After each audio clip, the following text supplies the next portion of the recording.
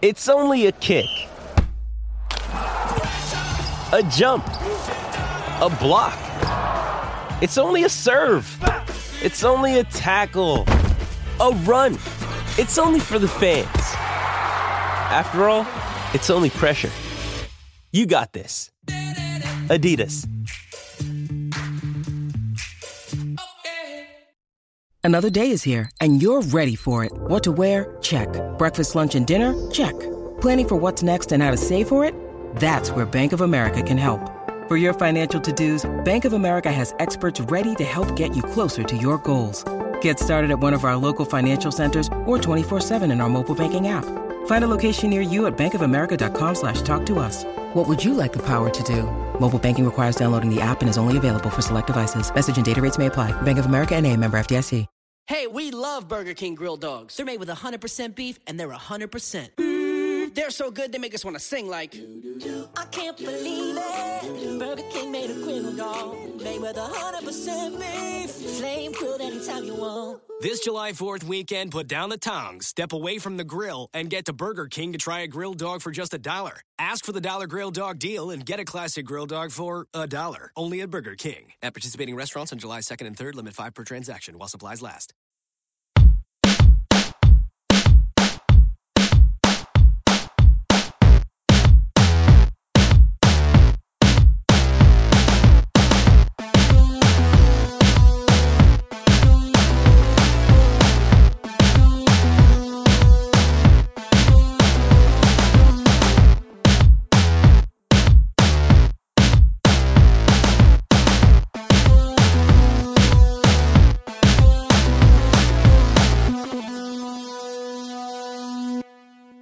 Welcome to Real GM Radio. I'm Daniel Leroux, your host, and so happy to have you with us this week. Have two guests for you, Adam Francis of Raptors HQ to talk Raptors, and Amin Elhassan of ESPN to talk his fixes to the draft and playoff system and what's going on in the league over a variety of topics. He and I actually talked for almost an hour and a half. And I wanted to start, though, with Adam Francis. He is the publisher of RaptorsHQ.com, and I feel like the Raptors are one of the more interesting and fun stories of the league this year, how they have dramatically outperformed expectations, but doing so with a new GM that may still be looking to make substantial changes to the team. So I wanted to have Adam on to talk about that and also to get a lay of the land before the deadline, because there are few teams that are going to have more interesting trade deadlines than the Raptors, whichever way it goes. So our conversation runs about 21 minutes. Hope you like it. Thanks so much, Adam, for coming on. No problem. Glad to be here. The Raptors have been a really interesting team to watch from the side because they went on this road that I think people expected them to, kind of trudge along and have Masai Ujiri figure out what he wanted from the team and probably move a lot of pieces, cleaning house in a way. And the season has ended up going in a very different direction. And I was wondering if it's looked the same from somebody closer to the inside.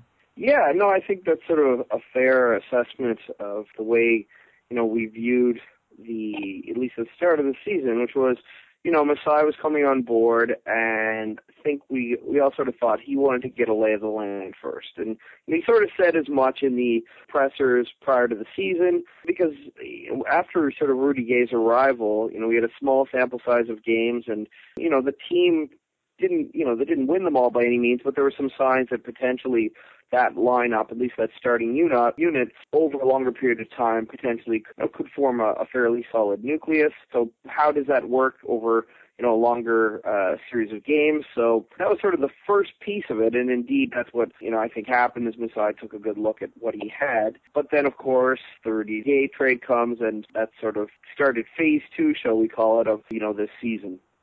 And as you said, the Rudy Gay trade was phase 2. Do you feel like the part of it, of the addition by subtraction, has been overstated, or do you think that's a part of it as well? Like, how do you see the overall effects of the trade on the current team? Yeah, I mean, that was definitely sort of the catalyst for the team's transformation into one that was, instead of losing the majority of its games, was winning more than they were losing anyway. And I think there's two parts to that. I think one is indeed the fact that there's the addition by subtraction, Rudy Gay being traded, which had a sort of plethora of benefits, from freeing up some usage for more efficient players, helping with the offense so that the ball wasn't sticking, providing some growth and development opportunities for someone like a Terrence Ross. So those pieces were all sort of built in as sort of your initial benefits. But the other benefits, which I think were sort of downplayed upon acquisition, was the additions of players like John Solomon, Greivis Vasquez, and Patrick Patterson. So these players came on board, and suddenly, I think the one player that people thought might have an impact was Greivis Vasquez. Just looked like a natural upgrade at the backup point guard spot, which had been a real struggle. DJ Augustine hadn't worked out. Some other guys like Dwight Bikes, Julian Stone certainly weren't locking the position up. So he looked like an immediate upgrade. But I think it's the other players that really have provided an even bigger boost. Patrick Patterson, I mentioned, and John Solomon. So yeah, there's sort of two components to it. But I think indeed that was sort of the turning point on the season. And one of the interesting storylines with this team, and obviously we don't know what they're going to look like a week or two from now after the trade deadline, but right now they have a lot of players, including most of the players that they acquired in the trade, who are expiring at the end of this season, with Vasquez and Patterson being free agents. Do you have an expectation on where the team might go with those guys? I wouldn't be surprised if they try to retain Patterson especially. He's a player that the Raptors as an organization took a close look at when he was drafted. He came in and I watched him work out. He was a player who was highly touted, and I think probably would have been their pick had Ed Davis not fallen into their laps. And I think he sort of lost in the shuffle a bit when he was, in Sacramento and after being drafted. He's right now in Toronto anyway. He's playing a lot more like he did in Kentucky, where he showed that he can stretch the floor. He's a fairly good rebounder, probably a little more mobile and a better defender than many people thought, and sort of an instant upgrade, over a lot of the options that Toronto had. And he kind of represents a unique skill set, and I think, for those reasons, that the Raptors will probably make some play at hanging on to him. Vasquez, I'm not so sure about. I think he's probably the player that's been the most disappointing of that trade. Not because he's been awful, but he's been less of a pass-first option as perhaps was advertised. He's a little bit erratic, to say the least. Not a great, hasn't shot the ball very well since he's arrived. So that one I'm not sure about, but I wouldn't be surprised if Patterson may make a play to hold on to. So one of the big stories with this team moving forward, particularly for the rest of this year, is where they want to go for the rest of this year in terms of adding or subtracting talent. And it's been speculated in a lot of places that they might actually be too good to benefit from, you could call it tanking, or from weakening their core. Is that how you feel?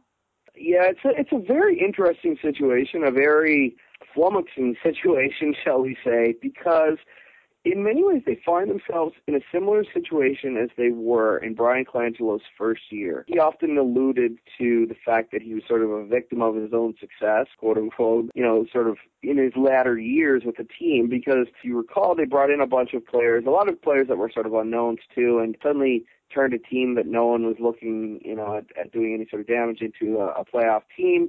They didn't get out of the first round, but they definitely, surprised a lot of folks. The problem was that a lot of those pieces weren't necessarily built for the long term, and as a result, you sort of had this short window of, I guess you'd say, success, because they did make the playoffs, but, this wasn't a team that made the conference finals for, 5 years in a row. Right now, the Raptors are, again, in a situation where, yes, they're, a couple games over 500, and it looks like they, are definitely a playoff team. They're sitting in third currently in the East.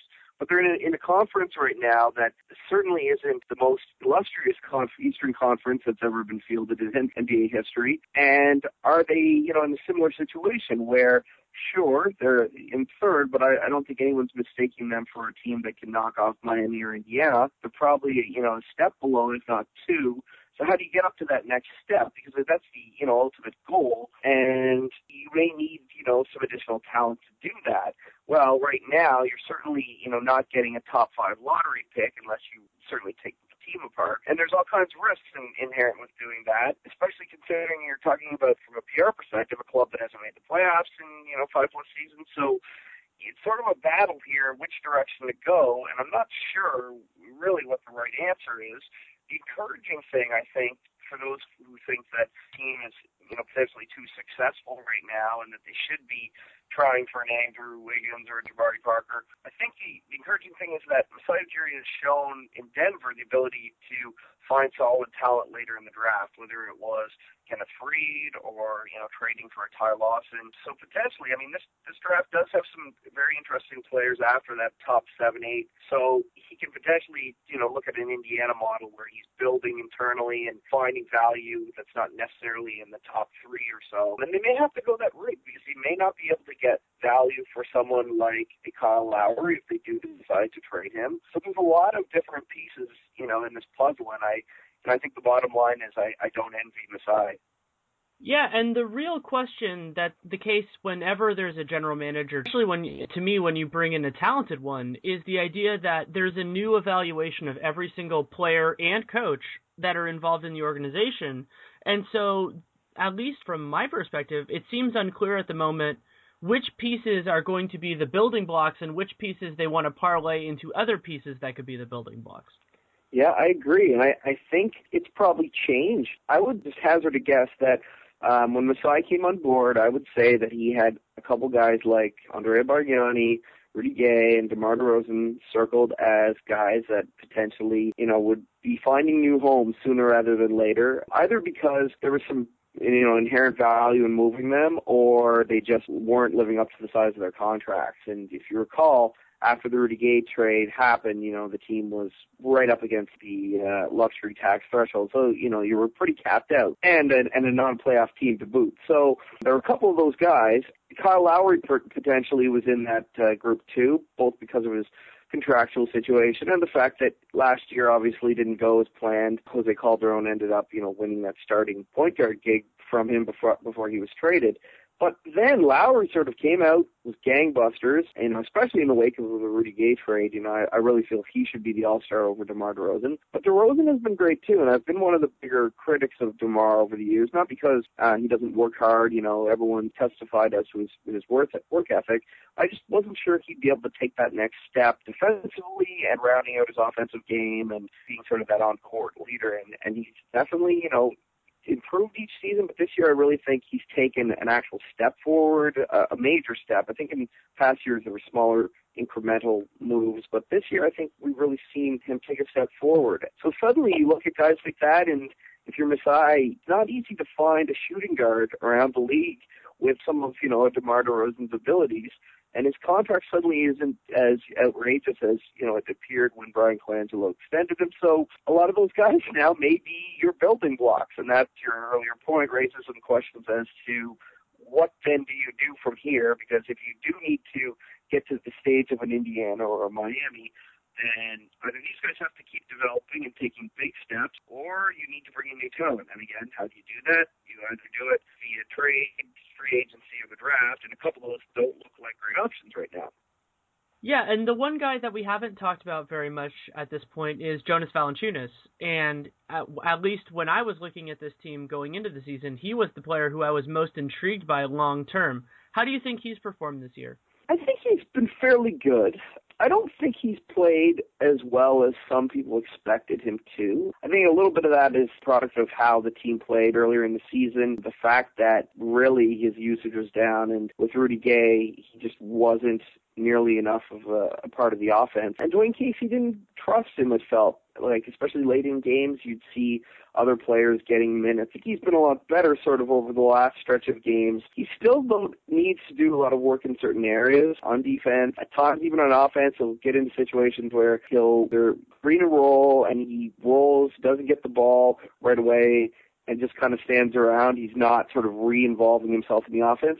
This is all stuff that, younger players, will learn over time. I think he's still, a very solid player and projects to be a good NBA player. I'm not sure if the ceiling, though, is quite as high as maybe some expected when he was first drafted, but a player that each season seems to, get better in certain areas. So I don't think there's necessarily a concern, but I'm just not sure that he's had the gangbuster season that many expected.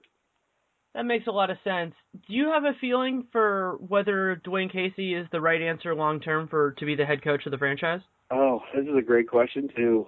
During the Rudy Gay time period, it certainly looked like he wasn't, especially in terms of offense. There were some questionable decisions made, whether it was late-game situations like the fiasco in Charlotte earlier in the season, or whether it was just, rotational decisions. Interestingly, as soon as Rudy Gay left, a lot of those questions went away. Coaching in the NBA is a funny thing. To be honest, I'm not a huge believer in coaching making a giant difference outside of certain guys like your Phil Jacksons, etc. I think a lot of it's the players you have on your team and the composition, etc. With that being said, do I think Dwayne Casey is the right man for the job? I think he's done a great job, and I'd be fine, to see him continue on. I have a feeling, though, that Masai is going to go in a different direction at the end of the season. I'm not sure why, but I think that he will look elsewhere come end of season yet. Would George Karl, do you think he would make sense if theoretically that relationship was still intact to manage this team going forward?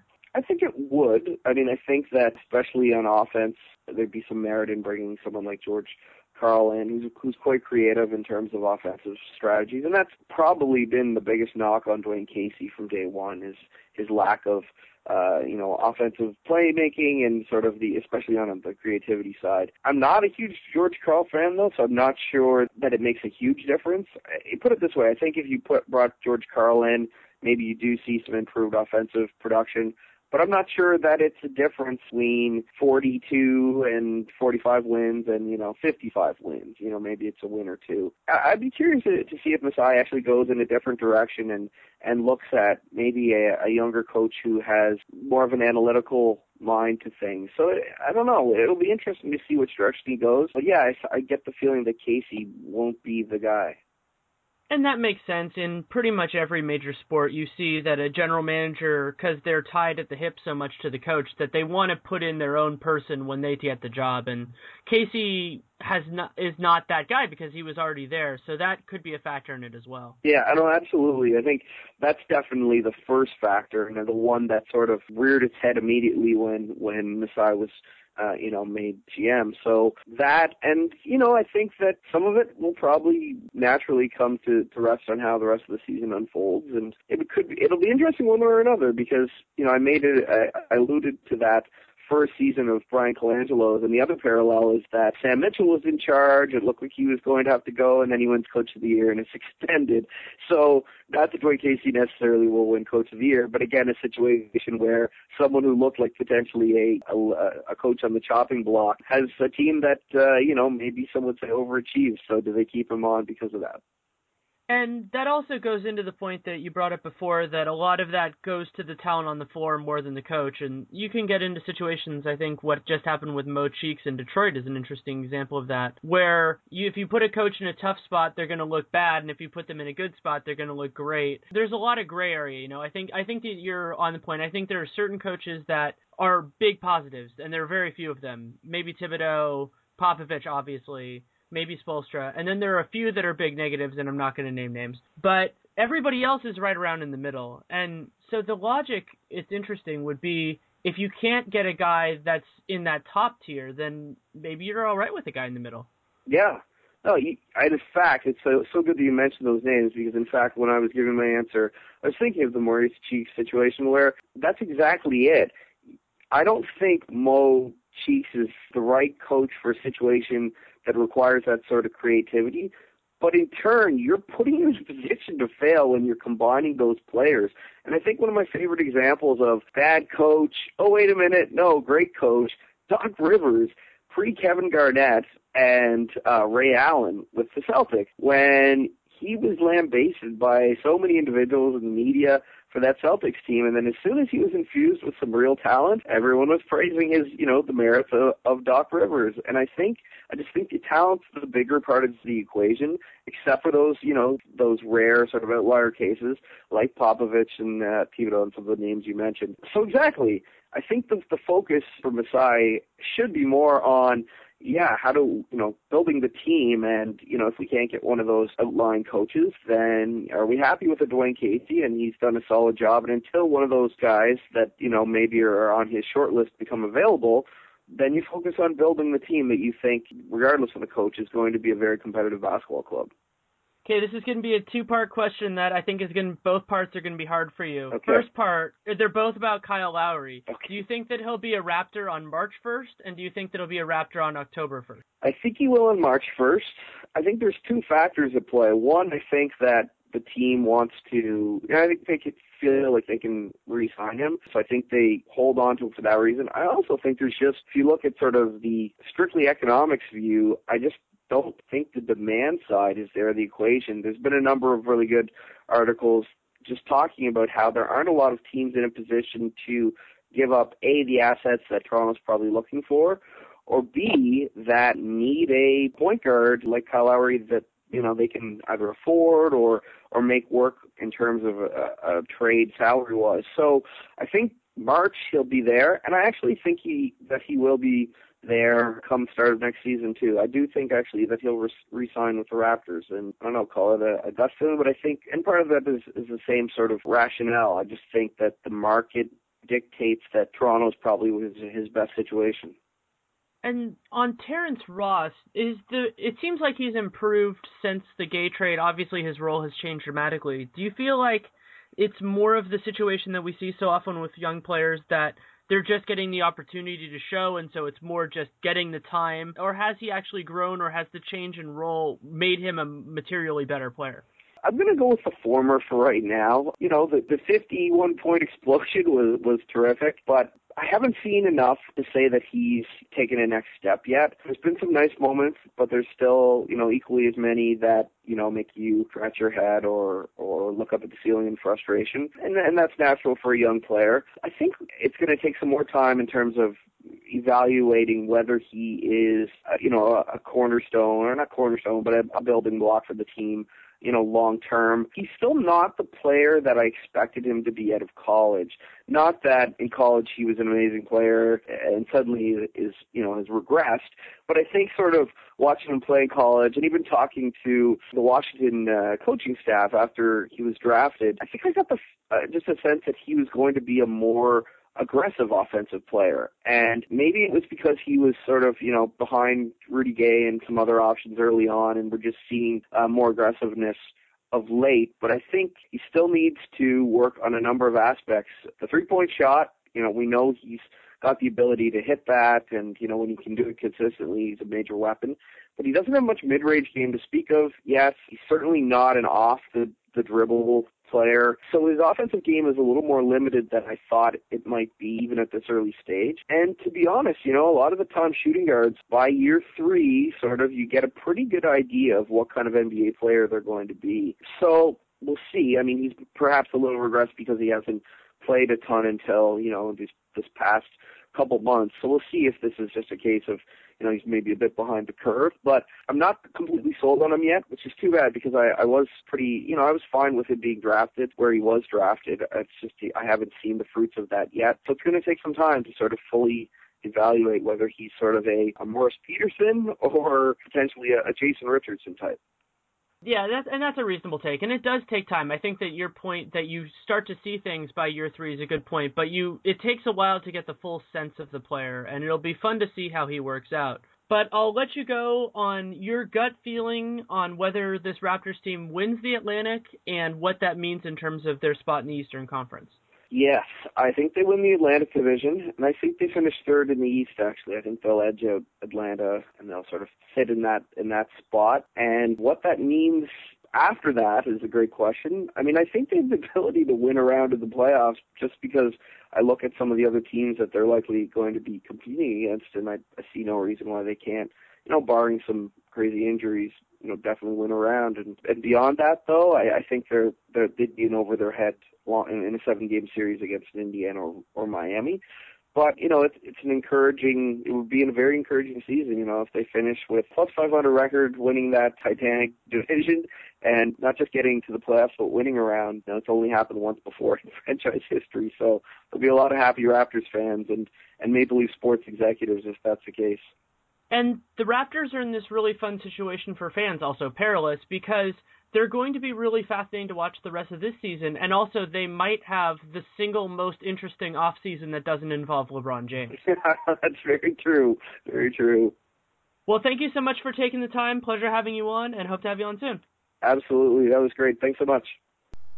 Thanks again to Adam Francis for coming on. You can read him at raptorshq.com, where he's a publisher, and you can also follow him on Twitter at RaptorsHQ. That's RAPTORSHQ. Next up is Amin Elhassan of ESPN.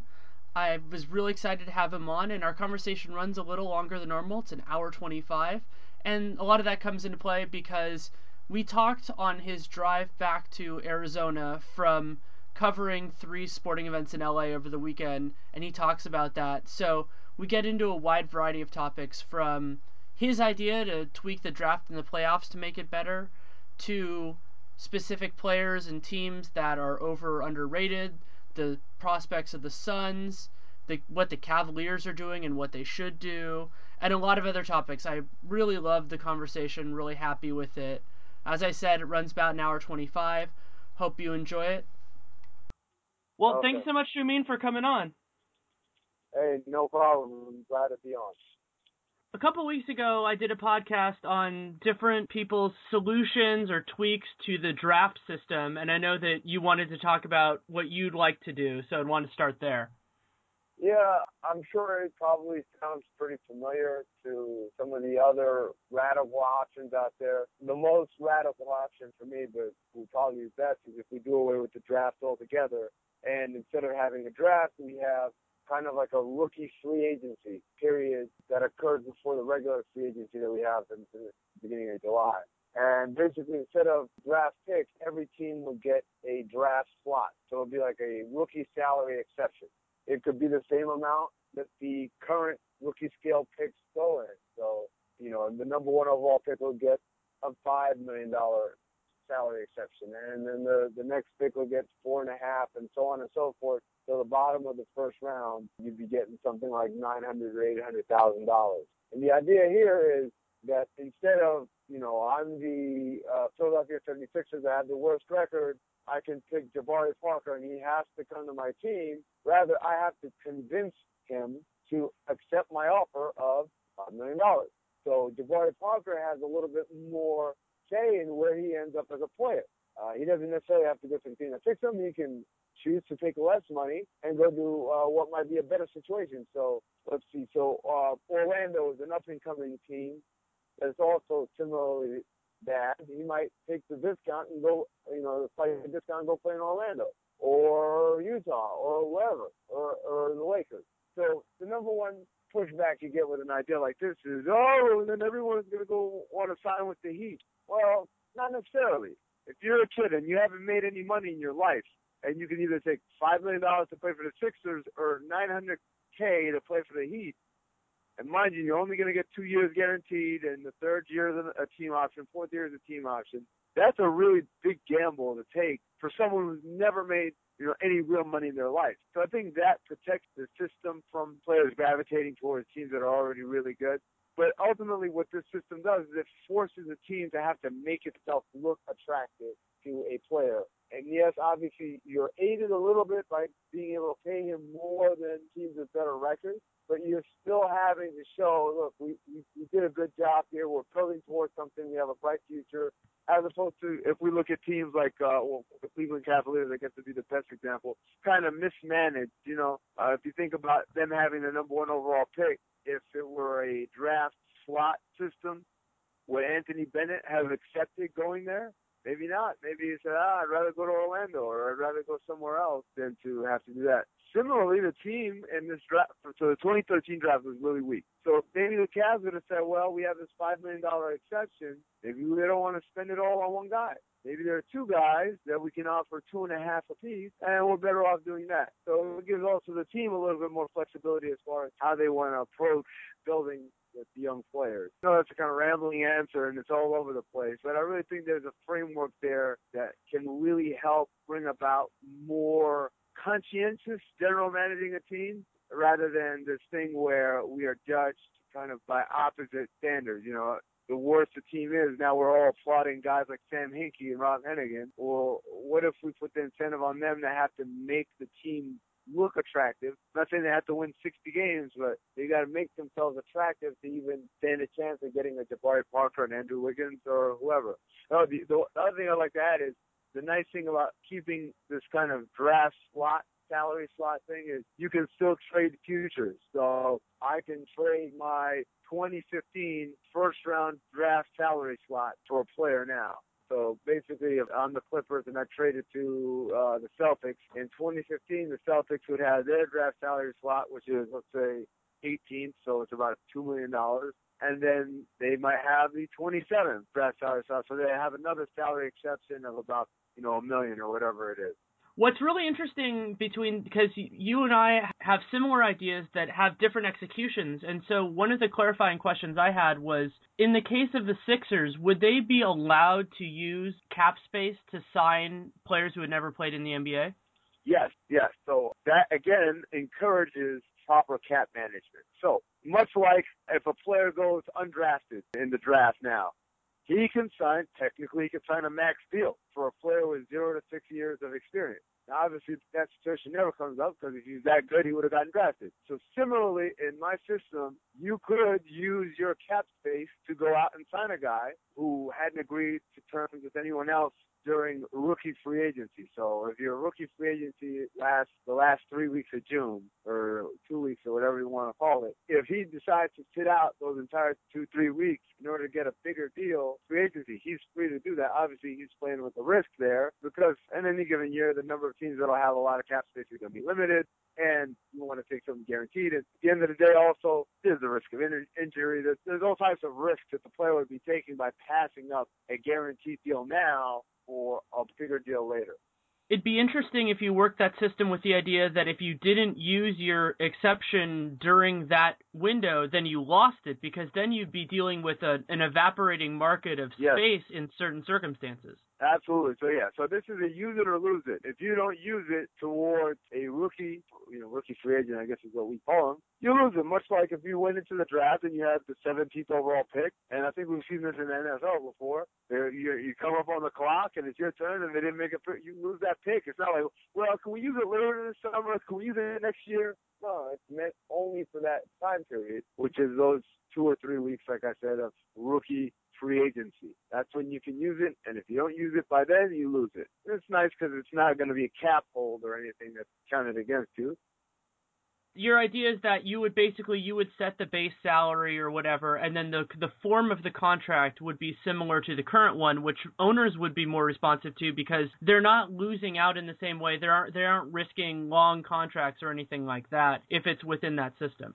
Right. In some aspects, it's exactly the same as a draft. The only difference is you don't have a unilateral ability to say you're playing for me, kid, or you're not playing in the NBA, which right now can happen. So taking out that kind of power of being able to dictate who plays where is just basically the same system, but now you kind of have to woo and convince and recruit guys, but you still have the same parameters of a rookie scale contract. You have 2 guaranteed years, you have 2 team options, and you got to pick up the option by October 31st of the prior year, and by after 3 years, you're eligible for rookie scale. All that stuff stays the same. The only difference is, like I said, you have to kind of prove yourself to the player that, this is the worthwhile destination for them. And also, it puts the ball in their court. If a player wants to take less money, that's fair. If they want to do that and to go to the right situation, at least it's their choice. It's not something outside of that. It just seems more fair to me. Right, and I think that the interesting thing is, like I said, when you're dealing with guys who've never made money before, well, unless they played in the SEC. Or at Oklahoma State. Or Oklahoma State. Well, they didn't have money. They just had other benefits, right? For most of these kids, they really haven't made any money to kind of change my life, take care of my family for the rest of their lives money. So asking them to take a $2 or $3 million pay cut per year, mind you, is pretty much almost out of the question in 99% of the situation, right? Maybe Austin Rivers is the kind of guy that could have said, no, I'll take less to play for my dad. But other than that, for everybody else, they're taking the most money.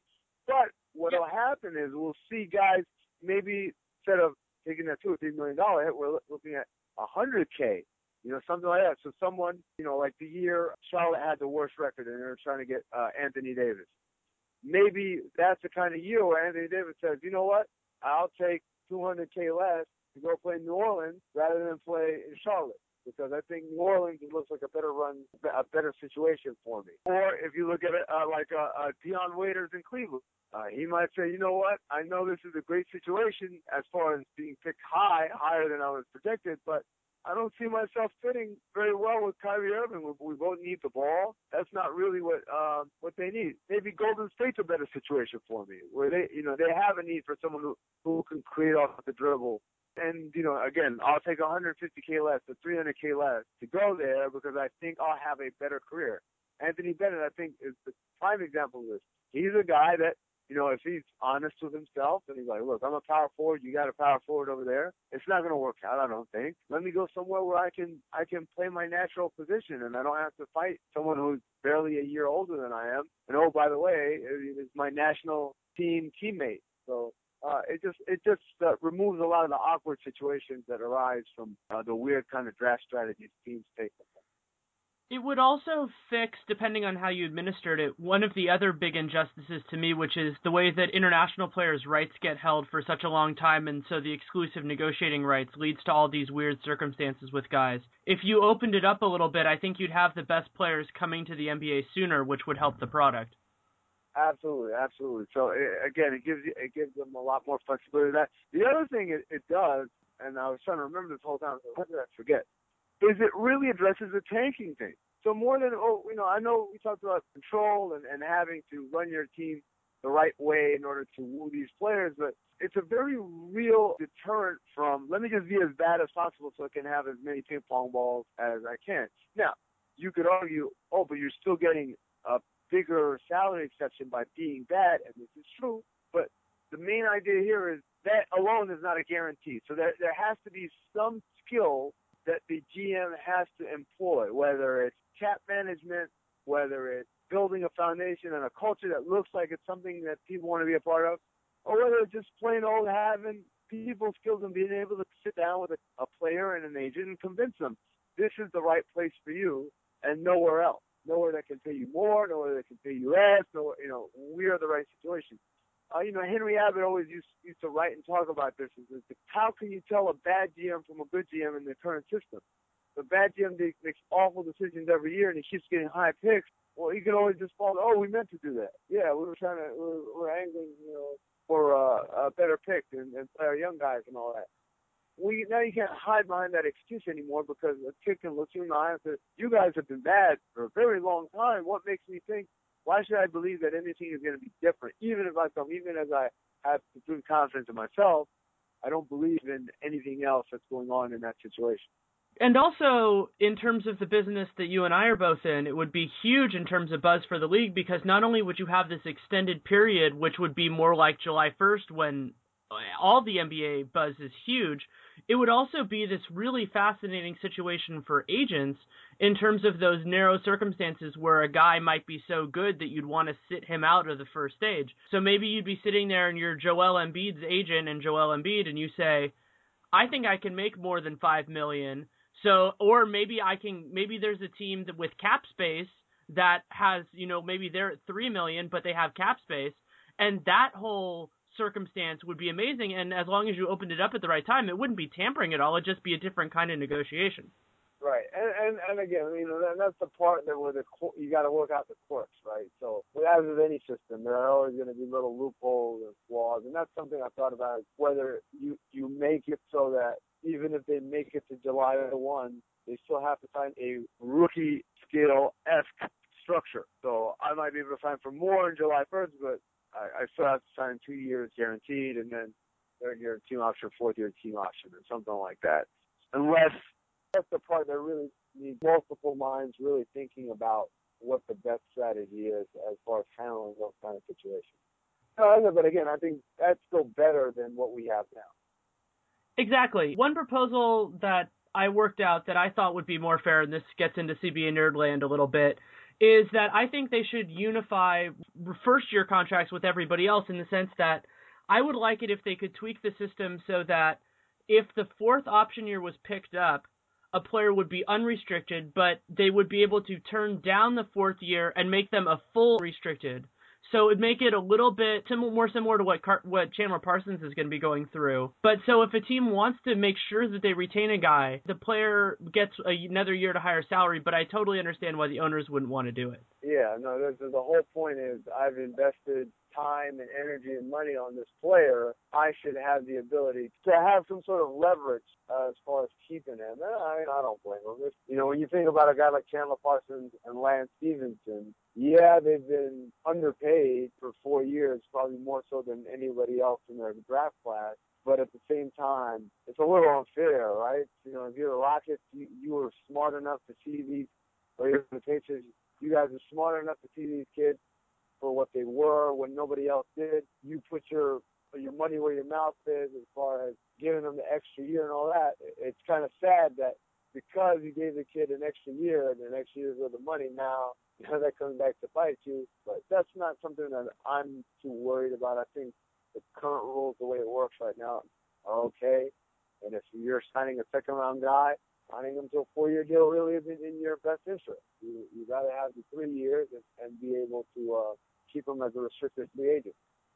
And as you brought up Lance Stevenson, which is a great example, it would have been really interesting to see what the market would have been for him as a restricted free agent in 2013, considering all of the issues related with all of this stuff. I think it would have been much more likely that he would have gotten both a lower value deal and that he almost definitely would have stayed with the Pacers.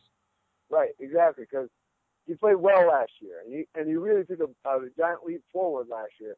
So it's nowhere near what he's done this year. It would have been really nice for the Patriots. I mean, who knows? Maybe they would have been able to keep Danny Granger as well. Maybe they could have kept this core together for years to come. I mean, and by the way, this is the part of the game that really appeals to me. It appealed to me when I worked for the team, and it still appeals to me now as a media member. The chess moves. How do I set things up 3, 4, 5 years down the road so that I can maximize the talent that I have on my roster? Because the more we kind of remove it, that's why, when Zach Lowe wrote about the wheel suggestion, I was really against it because it just smacked too much of paint by numbers to me. And if you take away that kind of intellectual exercise, then what's the point of the job? Same thing for people who want to get rid of draft protection as far as when you trade picks. And quite the opposite. This is what I love to. I love finding ways to word these transactions and basically making educated bets. I bet that you're going to be awful 5 years from now, and we'll never see that pick until it's unprotected 5 years from now. Or I'll take the less favorable of you and Denver, because I think you're both going to be terrible in 3 years. Yeah. I love that kind of creativity and some knowledge. I think the only people that don't like it are media people, because when we're writing the piece, we're trying to figure out, wait, now whose pick is this again? It can be a little bit of a pain to kind of trace the money trail or whatever. But that's the kind of stuff that appeals to me. I love that stuff too. The only argument that I see against pick protections, and the reason I'm not a huge fan of it, is that I covered the Golden State Warriors the year that they had the situation with the Harrison Barnes pick, that I believe it had top 7 protection. Yeah. And they deliberately sabotaged their team to make sure that they could get down there once they realized that guaranteeing they were going to make the playoffs wasn't going to work out. And so it led to this weird competitive imbalance, because the teams that played them at the beginning of the year when they were trying to win got them, and they had players who could have played but were sitting for specious reasons. And that, I think, if you were designing a system, I would prefer one that didn't have that factor in it. And there are a bunch of different ways to fix that. But again, I think that goes back to, I don't know if anyone would want that kind of long-term perception to their organization. Again, I have to convince people. There's no guarantee that people will come play for me in the form of a draft pick.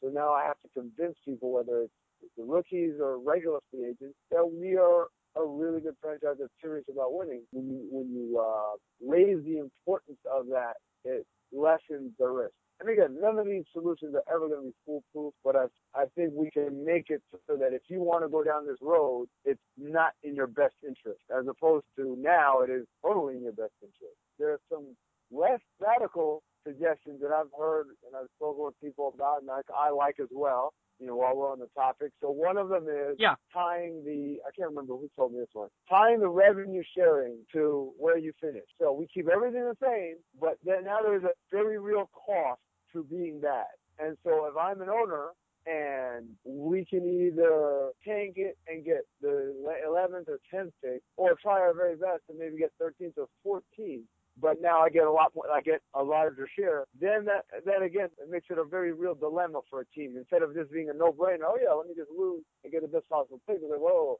well, if we lose, there's a very real cost that we're dealing with. That's one. The other one is going back to there is no lottery. If you're one of the teams that missed the playoffs, you have an equal shot at winning, a top 3 pick. And again, what that does is, whether I'm the best lottery team or the worst lottery team, it doesn't matter. So I might as well try to win games, right? So those I think are a lot easier to implement, a lot more familiar for fans and for owners alike. But they still obviously all have their same kind of flaws. Yeah, and I mean, if you're going to stay within the draft system, there are other options that are out there. One that I've written about previously, if you're going to keep the draft system, would be that I would love to see a tournament of the teams that didn't make the playoffs, seeding it so that the worst teams had the higher seeds so they would avoid games because you would have to have buys because it's 14 teams. And that the winning team in that tournament, the players on the team got a bunch of money, which you could sell the rights to it, and then you would generate that money. And then the winning team gets the number 1 pick, losing team gets nothing special. The other idea that I really like, and there are a bunch of different ideas involving it, would be either a bid system where you can bid for the picks or where you can trade ping pong balls, literally, so each team has the same number or differing numbers, and you can trade those like you could trade other assets. Right. The tournament, the problem I think most of us do, probably play too many games as it is. Our players are worn down, back-to-back, all these things. It's just killing guys. And I guess, playoff teams play extra games as well, but I don't know if guys can sufficiently, keep it up year in and year out all over the league. Especially when you consider, hey guys, what are we playing for again? Oh yeah, some guy that's going to come take my job. To start to approach kind of conflict of interest between player and team on that matter. So, I'm hesitant about that one. The bid system I've heard also, that's one has a very real danger of someone with deep pockets like the Brooklyn Nets just going in and just buying up picks. I think you'd have to have some sort of cap, how much you can bid or how many times you can bid or something like that. There's got to be some sort of artificial mechanism that just prevents rich teams from being able to just go all wild, go basically on a shopping spree. And then trading the ping pong balls. Well, explain that one to me because I haven't heard that one before. So this is actually my personal solution, if we're going to keep the draft system, which I don't support, would be the idea that everybody gets 10 ping pong balls per year. And then you can apportion them however you want within your year. I would say that you were required to use at least one. And then you are allowed to, within certain parameters, basically meaning that you have to keep one, you could trade those just like anything else. So let's say every team starts with 10. And let's say it's a year that, and I would say that you do it in firm 5-year windows, meaning that you can't trade outside of that. You can't hold them over. It's not like rollover minutes where you can just keep doing it. It'd be a set window. And then what you could do then, the really interesting part of it would be that, so let's say you thought it was a bad draft, say 2013, and you decided you only wanted to use 3 ping pong balls, and let's say a lot of teams did that, then one team putting in a couple more would have a much better chance of getting somebody who they really liked. And if you could trade them, then you could do it's kind of, for me, it's a way of getting the creativity that you and I both like in an ideal system within the flawed parameters of a draft. Like, that's kind of the thing is I think that everybody who likes the draft can support the idea that you want better GMs and better situations to somehow be able to get to the top if they're creative enough. And in the current system, it happens more often with luck, like what happened with the Baron Davis trade that ended up getting Kyrie Irving to the Cavs. Right. No, absolutely. And I think that's exactly the spirit. The spirit in all these ideas. And if you're saying, like, why are these guys trying to change everything? I think the spirit is all the same. The spirit is, if you're a smart GM, you should benefit from that. If you're a smart and creative, if you've got a good basketball mind and a good strategic mind, you should be able to differentiate yourself from everybody else. And right now, that's not the best strategic move for a smart GM is to put together an awful team, and that's just not very appealing, I don't think. And the other factor in all of this, and I've heard a lot of smart people say this, is that changing the system to what you proposed and something similar to what I proposed is that every player who thinks that they're good enough to make it in the league should be more focused on their second contract and, more importantly, even their third contract than their first one. If they're smart and they look for the solution that they think will give them the best place to be a jumping off point for their next contract, then you're forcing GMs to do a much better job building their teams. Because if you just make the cupboards bare, you could still convince, a guy to come with your number one draft slot, but you're going to have to be a whole lot better at that part of your job. Whereas if you're doing a good job in building and you have guys that other people are going to want to play with, then you're doing that work all season long. Right.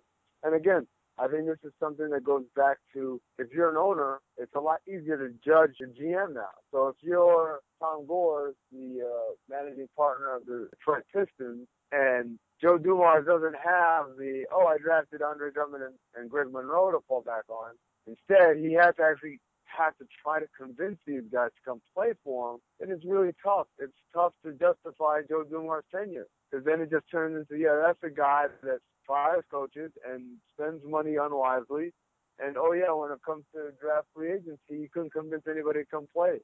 And there's also the situation, Dumars is a really good example. I like that you picked him because the two guys that he drafted best, Drummond and Monroe, both fell into his lap because other teams made mistakes. Obviously, they did a great job drafting them, and the fact that they took them when they were available is great. But both of those guys fell, in a way you could say, unnecessarily past teams that did a bad job. Isn't that fun? Isn't that fun how you can look at a glass half full or half empty? So we praise teams like the Pacers for drafting Paul George and Roy Hibbert, Danny Granger with either low lottery or middle of the round pick. But at the same time, isn't the opposite? Can't we say that about them? Well, they just lucked out because people messed up and skipped on these guys. Like Roy Hibbert. It's a lot easier to draft Roy Hibbert 17th than it is 7th. Because you remember Roy Hibbert was really not in great shape in college, didn't move well, didn't have a good body. And even now, today, you could still say, I don't think he can play with every team.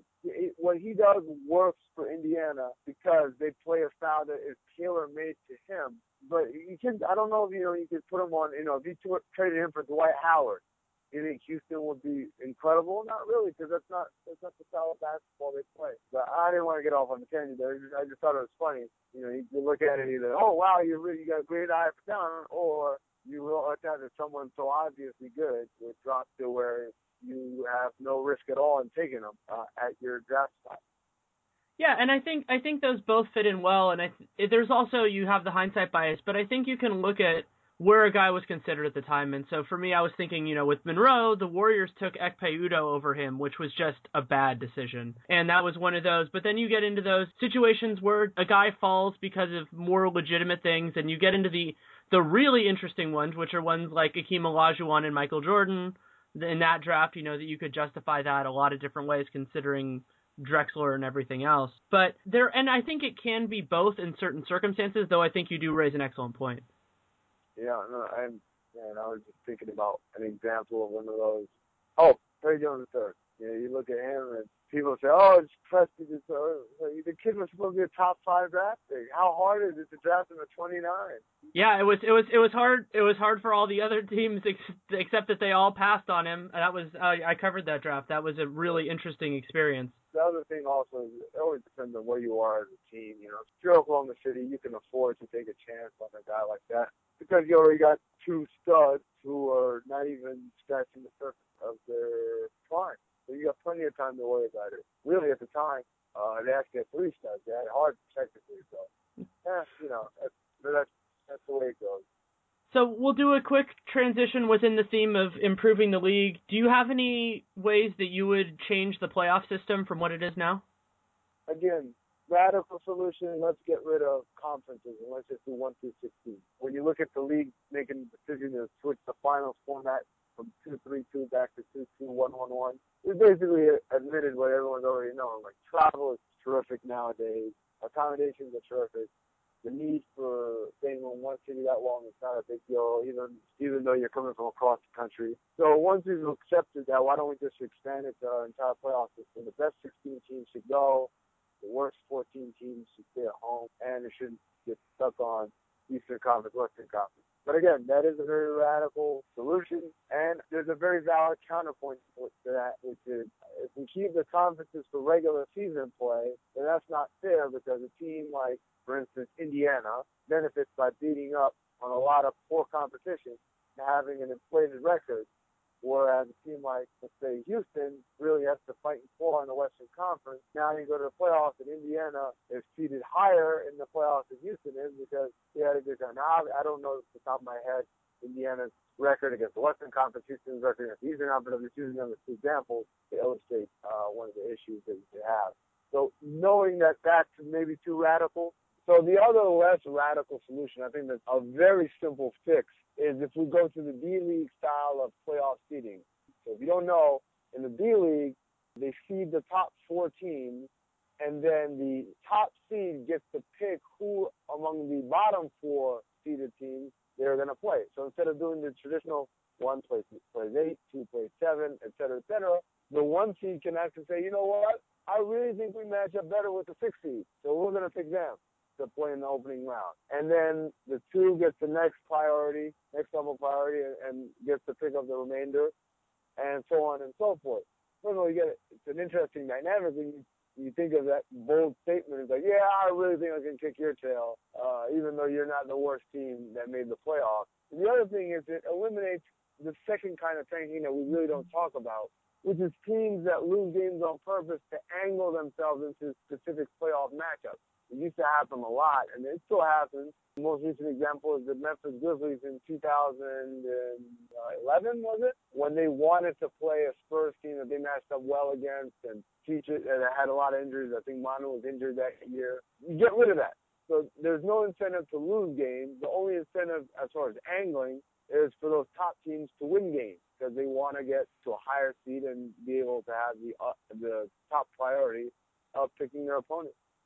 I'm a huge supporter of that and actually proposed something similar when we did that episode. It's such a fair solution. The other thing that you touched on this, but I think it's a bigger point, is that it also gives a fairness advantage to the teams that do best. And what I think of is that Washington Wizards team with Arenas and Jameson, where they both got hurt right before the playoffs. And so I think it was the Cavs were the 3 seed. It was somebody was the 3 seed and benefited immensely from that team losing. And I think, to me, if somebody's going to benefit from that, it should be the team at the top, because then you get that benefit from winning. It shouldn't just be dumb luck. Right. Absolutely. Yeah. The 1 seed should have been able to say, I want the guys that are in touches, as opposed to having to play someone else. This is something I've asked a lot of different people when we're putting stuff together. Would you allow, if a team wanted to do this, and you've worked with a team so you know how crazy this would be, would you allow teams to decline playoff berths if they wanted to? So I'd rather be in the lottery than be in the playoffs? Yeah. Sure, why not? I'd allow them. I don't know if any team would actually do that, though. Because of the increases in revenue. Yeah, because of the increases in revenue, because it makes a fairly large statement. And it's one thing to stack the deck so that you're not going to win as many games as possible. It's another thing to outright just go ahead and say, no, I'm not going to try my slim chance of winning a championship. Let me try and get a draft. I mean, it just sends an awful message to your fan base, your players, because you got to remember, players get playoff bonuses for making the playoffs, for winning games, for winning series. So if you're a player and you say, we could have gone and made me some extra cash, but management thought it was better that we try to get picked so they can get my replacement. I just think that sends an awful, awful message in your locker room, and it really doesn't help you in your team building unless you know that everybody here is going to be gone next year anyway. Maybe it makes me an evil person, but I just want to put the option on the table just to see if it would ever happen. Yeah, I don't think it would happen, to be honest. I think that's one where it wouldn't happen. If it would happen, it'd be for a team like Philadelphia this year. But they're nowhere near close to making the playoffs anyway, so, again, that's not an issue. And if you look at the teams that are in the playoffs right now, in the playoff picture, in either conference, by the way, I don't know if any of them would forfeit a berth. Yeah. I think the best argument, you brought up the great point with the players and all of that, is also the financial component, because as I understand it, and I'm sure you're closer to this than I am, is that where a lot of teams make their money, where they, if they're going to hope to turn a profit, actually comes from the playoffs. So to willingly sacrifice that would be a very strange move tactically in that sense. Absolutely, yes. There's incredible playoff revenue. The inflation on the ticket prices is pretty incredible. I remember being shocked about that. We used to get comp tickets, but it's a taxable bonus, and so they calculate the bonus based on how much the tickets cost at face value. So when you go to the playoffs, the team will issue, even if you're a season ticket holder, you don't get your playoff tickets one at a time. You get a full book, as if your team hosted had home court advantage every single series and went to a full Game 7 every series. So you have a book of 4 for every seat, for every round. So basically a book of 16 tickets for each seat. And then they would tax us on the full value. And it was a market upgrade in price from regular season prices to playoff prices, and they increased by round. So I remember the tickets against Portland were a certain price, and then we played San Antonio second round, and they were higher, and it was for the Lakers, and higher, and if they had gone to the finals, it was going to be something ridiculous. So that's a lot of money. Obviously, concessions and parking and all the other ancillary benefits that come from being in the playoffs. And just having extra games. Again, this goes back to people say we need to play less games. Well, what's the biggest obstacle is owners don't want to give up home games. It's revenue. Basically, economies of scale. They're making cash by having more and more of these games. I was thinking about that actually on point, and I wanted to bounce this idea off you, because my understanding is that also playoff games have the benefit because players are paid differently for playoff games than they are for regular season games. And so one interesting way of doing this is that, and I believe players are comparatively paid less for playoff games than for regular season games. Correct me if I'm wrong. They actually changed that. So it used to be, let's say you got suspended. You get suspended for a game, you'd lose 1/82nd of your salary. And then someone came up with the idea, I think it was Mark West. Mark West got traded. When he got traded from Cleveland to Phoenix, he actually played 83 games. So his agent tried to argue that he needed to get paid for that 83rd game. So the league changed it to 110. So it's like now one game is 1/110th of pay. So technically, you're getting paid during the playoffs to they reduce the value that you get paid per game. But then you're paying that money whether or not your team makes the playoffs then. So in that way, isn't it then just even found money in that sense? Yeah, so the pay schedule is all different. This is the part where I don't have my notes in front of me. But used to be pay schedule by default was twice a month through 9 months. And then as a player, you could negotiate, I want my pay schedule to be year-round. I want my pay schedule to actually be over an 18-month period. Mm-hmm. So this was a big option for a lot of the guys that before the lockout, who had smart agents and knew they had players who weren't very good at managing their money, so could not survive a lockout. They negotiated pay schedules like that so that technically, 2011, 2012 season is the lockout season. They're not getting paid for 2011, 2012, but the team was still having to pay for 10, 11 because the pay schedule was still going. Now they changed those rules and they made the default something different. I wish I'm in a car right now, so I wish I could look up my notes and tell exactly how it goes. Yeah, but I think the interesting component of all of it would be that it might be possible to make that the best argument for reducing the duration of the regular season would be that it would shift that component from playoffs to that. And in a league where more than half the teams make the playoffs, I think that would be more receptive. And I think pretty much everybody agrees now that in the overall good of the game, it would be better for the season to be shorter. Yeah, except one of the good of the game parts is, again, TV revenue, the gate, and the ancillary revenue streams of concessions and parking and merchandise and all that. All those basically we're losing home dates. And the other thing is a lot of those teams either own or operate the arenas they play in, so they're losing programming, right? So now you have more dark dates. You got to ask yourself, are there enough concerts? Are there enough rodeos and other events out there to fill those dark gates. Not only to fill them, but also will bring you more revenue than having another NBA game. That's the part where financially for the owners that they're under no duress to do that. And then, they also have history on their side where they say, well, we've always played 82 games, so why should we change? Would you favor expanding the length of the season just in terms of duration then to reduce or eliminate back-to-backs? Yes, I'm definitely in favor of that. It would stink for players that play internationally representing their countries. Oh, yes, I would absolutely be more in favor of, stretching out our season a little bit more so that we can get rid of back-to-backs at least. Or at least reduce them. If not, because, part of a back-to-back isn't just because the schedule is so tight. Sometimes it is because of availability of facilities. So it doesn't always work out easily, but yeah, if we could reduce that, that'd be a great step. So let's move more into stuff that was on the court. You were in LA this weekend, and I know that you saw both professional and college games. I was wondering who stood out in either one of those this weekend. Wow, well, yeah, I did the 24 hours of Los Angeles hoops, so I got to see SC versus UCLA on Saturday night. So Lakers and the Bulls this morning, I guess, or this afternoon, and then I just got out of Clippers and Sixers. So lots of fun to basketball junkies.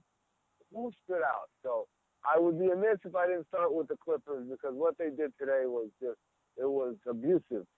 They really took it to the Sixers. There was a point when they were up 89-33, and it was from the get-go, from when they came out of the gate. Chris Paul has to get the honorary game ball, I guess, because there were so many questions about how would he re-assimilate back into the team after they found themselves in his absence and found a way to win without him and found a way to play a style of basketball that wasn't wholly dependent on him creating out a pick and roll. And maybe it took all of 30 seconds for all of those fears and questions to be laid to rest.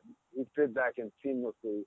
It was a dynamite combination. Obviously playing the Sixers helps, but the ball didn't stick in his hands, and I thought that was pretty good. The early game today, fairly ugly. Joakim Noah played extremely well, just the same of what we're accustomed to seeing from him.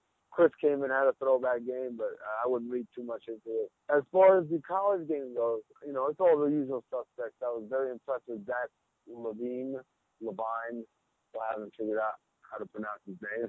Incredible shooter, really, really good athlete, nice frame, long, lanky, good size. Didn't get to see enough of him creating off the dribble because that's not really what they ask him to do. Kyle Anderson, very high IQ player, great vision, great anticipation of the play developing before it actually develops. Improved shooter. I think he's got to get stronger because I don't think he can be a point guard. He's got to be something else in our age. Jordan Adams, very nice off the ball wing, scoring wing. Howell also had a pretty good game. UCLA has a bunch of guys. I know it shouldn't be a revelation to anyone out there, but it's always fun to see them live as opposed to watching them on film, which is how I've had to watch pretty much the whole year. When you were watching Levine, did you get the feeling of whether, obviously his body will change over time, of whether you would feel comfortable having him guard twos in the NBA? Yeah, I think he's got all the athletic ability to do that. He's got pretty good length. He's about 6'4". I stood next to him, so I tried to do the eyeball test. And again, he's a plus athlete. He gets up there, so pretty quick laterally as well. The thing that I didn't like was UCLA played a lot of zone, and you always wonder about a player's ability to, we see this with the Syracuse guys all the time. It's hard to analyze. I'm sure from a draft perspective, from your role like with the Suns, that would, could you basically evaluate them at all on defense from the film from Syracuse?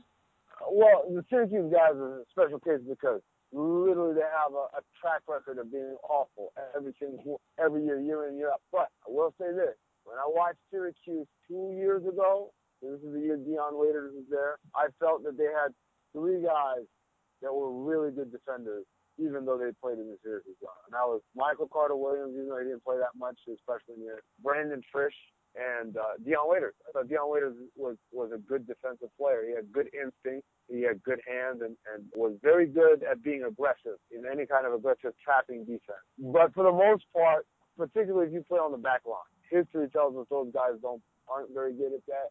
And even for some of the guys on the front line, so Johnny Flynn is a guy that stood out to me. He was terrible. We used to call him traffic cop. All he did was point. It happens a lot at Syracuse. You bounce on your toes and you just kind of point to where the ball is going to go, but you're not actually moving or active in the defense. Now, looking at UCLA's zone defense, same thing. I think Kyle Anderson basically uses it as an excuse to not have to conserve energy. And from my time hanging around coaches and sitting in their meetings, we've always talked about how zone, actually, if you play the zone correctly, it should actually be more physically taxing than a man-to-man, because you always have to be constantly moving and morphing. It's supposed to be like an amoeba, and it slides over. If you're standing still and he's not in my zone, in my area, you're pretty much doing it wrong. And Kyle Anderson has a lot of that. He won't be able to hide in that way on the next level. But if you're drafting him, you're hoping that his offensive contributions will outweigh his defensive deficiencies. And that's why he's better off being like a combo forward, because he rebounds the ball really well. He's got some size, he's got some length, he's got to gain weight and strength, but then his lack of lateral quickness isn't as big of a deal as a 3-4 than as a 1-2, if that makes sense. Yeah, it does. Seeing Michael Carter-Williams today, do you get a sense, I keep on thinking about the idea that he could run the offense but defend twos, but he's so good at handling ones that I'm not sure it might even be worth the risk in terms of building a team. Well, I mean, it all depends. It gives you the luxury that if you had a Ben Gordon type of player, Monte Ellis, this kind of small guy but incredible scorer, it gives you the ability to do that, to pair him with Michael Carter-Williams and have an explosive scoring backcourt and still be able to guard everybody. Whether I would actually go out and seek that kind of player, I don't know if I would, but it gives you that option if need be. And that's the same thing that makes people like me, also people who like Magic Johnson, which also includes me, really intrigued by Dante Exum, because Exum is a guy who could potentially guard twos as well and can handle the ball. Right, and I think a lot of people have talked about maybe Philadelphia being a destination there. Obviously, the connection, he's Australian. Brett Brown is the head coach of the Australian national team, so it seems like a very natural connection there. And then the idea that you have two guards who can play on or off the ball, in Michael Carter-Williams and Exum, it'd be a nice kind of long, lanky backcourt that you can run with. And also what would be fun about that is that you would also guarantee, as long as you apportion their minutes correctly, and we've learned from Mo Cheeks that doesn't always happen, that you could have a quality ball handler on the floor at all times. And that's something that some teams have including the Warriors, have suffered major drop-offs with at various points in recent years. Yeah, it's starts to become a real big fad now, the whole two-point guard lineup. The Nuggets were really big on that a couple of years ago. The Knicks, the Suns, obviously, probably the best example of a two-point guard backcourt. But I think you can definitely get away with Exum and Mike Carter-Williams, just knowing that you have to give Exum some time to assimilate to playing a higher caliber of competition than he's been accustomed to, and the rigors and the mental trials that you got to go through as a point guard in the NBA. You brought up Phoenix's backcourt, and I've been thinking the whole year they've been playing so well together, especially when both Dragic and Bledsoe have been healthy. Do you feel like that can continue as the long-term foundation of the franchise? Yes, if we take a small picture look at it, can Dragic and Bledsoe be an effective backcourt for this team? Absolutely, yes. I think they have great chemistry, and they enjoy playing with one another, which is really big when you're talking about that kind of setup. But in the sense that in order for this team to graduate to the next echelon, they're going to need to acquire a kind of an elite talent. I don't know if you can hold on to both of those guys and still be able to add an elite talent. I think somewhere along the lines, either you're going to have to move one of those guys to get that elite talent, or you're going to have to let one of those guys go to free yourself financially to be able to get that elite talent. So that might be an issue there, but in terms of their chemistry together and a team success, I think they've more than proven that it's not a fluke. They can do this and take the one game. And what's so fascinating about the Suns, beyond the fact that they're excellently coached, is that it feels like an upgrade anywhere other than point guard is possible. You know, they have guys who are playing really well and who are doing that, but if you add in a quality piece, as long as they're not ball dominant, you get into a Waiters Irving situation. Adding a talent, like a talented small forward, a talented power forward, a talented center, would just help this team get better. Yeah, absolutely. Absolutely, I agree with that. Where do you see them fitting in this Western Conference that seems about 10 deep at the moment? Right about where they are, 6 and 7, 6, 7, 8, kind of that area. They've been really solid since losing Bledsoe. This is one of the things that I think was lost among a lot of people. They kind of credited this year's turnaround to Bledsoe, and obviously he was a great help and great asset. But I think the biggest story this year was Dragic's improvement in play. He really elevated his level of play, and the numbers bore out not only in the win-loss record, but even when you look at the lineup, Suns' best lineups were Dragic and Bledsoe. When Dragic is on the court without Bledsoe, it's still pretty good, but when Bledsoe's on the court without Dragic, it's not good at all. It's a negative. There's no reason why they can't continue to do what they've done because their best player is still alive and well. But obviously they're not very deep, and they rely heavily on playing hard every night. You know, they're the type of team where they have to play hard. If they don't, you know, they can't get by on talent alone. And they have that benefit that they have an excellent coach, and those players all have the urgency. And that I think that kind of even goes into the idea that an upgrade at any position would be possible, is that these guys are fighting for their NBA careers, a lot of them. And, you know, guys who haven't gotten that big money yet in particular. Yeah, you know, it's easy when you pitch it like that. It's hard, though, to get guys to stay on the same page, particularly when things go wrong. And so that's the biggest thing that coaching staff has done, is keep those guys all on the same page and not lose track of team goals in an effort to pursue the individual pursuits. At the same time, it bears saying that what's made them successful is they let guys be themselves on the court. So a guy like Gerald Green, who people are asking, oh, wow, you know, Hornacek has brought him out. Well, no, he hasn't. He's doing the same thing he did in Jersey 2 years ago. It's just the difference is in Indiana, they have expectations of what you need to do to be on the court, specifically defensively, knowing rotations, being disciplined, offensively, remembering plays, having good timing. Those things are important to Indiana's style of play. And if you don't play that way in Indiana, then you don't play. In Phoenix, not so much. They have a different style of play where it's more of a pressure defense that rewards activity more than precision. So him messing up rotations and stuff, not as big a deal. And again, offensively, it's a very laissez-faire offensive style built on dribble penetration and then guys on the perimeter teeing up or attacking against hard closeouts. And so all he does is go and run to the wing, and that's a pretty easy thing for him to do. So basically, he's on a situation that plays his strength and really doesn't mind his weaknesses as much as, say, where he was in Indiana. Juxtapose that with someone like Miles Plumlee, who's a better player than he was in Indiana. I was going to ask you about Plumlee in the terms of the Indiana-Phoenix change, and do you think that the change accelerated his cycle, or was it just maybe in a way that Indiana just gave up on him a little too soon? Well, I don't think they gave up on him. I think it was they wanted, you know, their window of opportunity is now. And we talked about a little bit earlier about Lance Stevenson, Beal, and they did Keith Him and Granger and all those guys. So if you're the Pacers, you're looking at it, this has to be, you know, we have a window of now, because we don't know how much longer David West is going to be able to give us the kind of production he's given. And we don't know whether Lance is going to be back or Granger or either. Maybe both of them will be gone. So all of this uncertainty means that you have to give up something, even though you know it's valuable.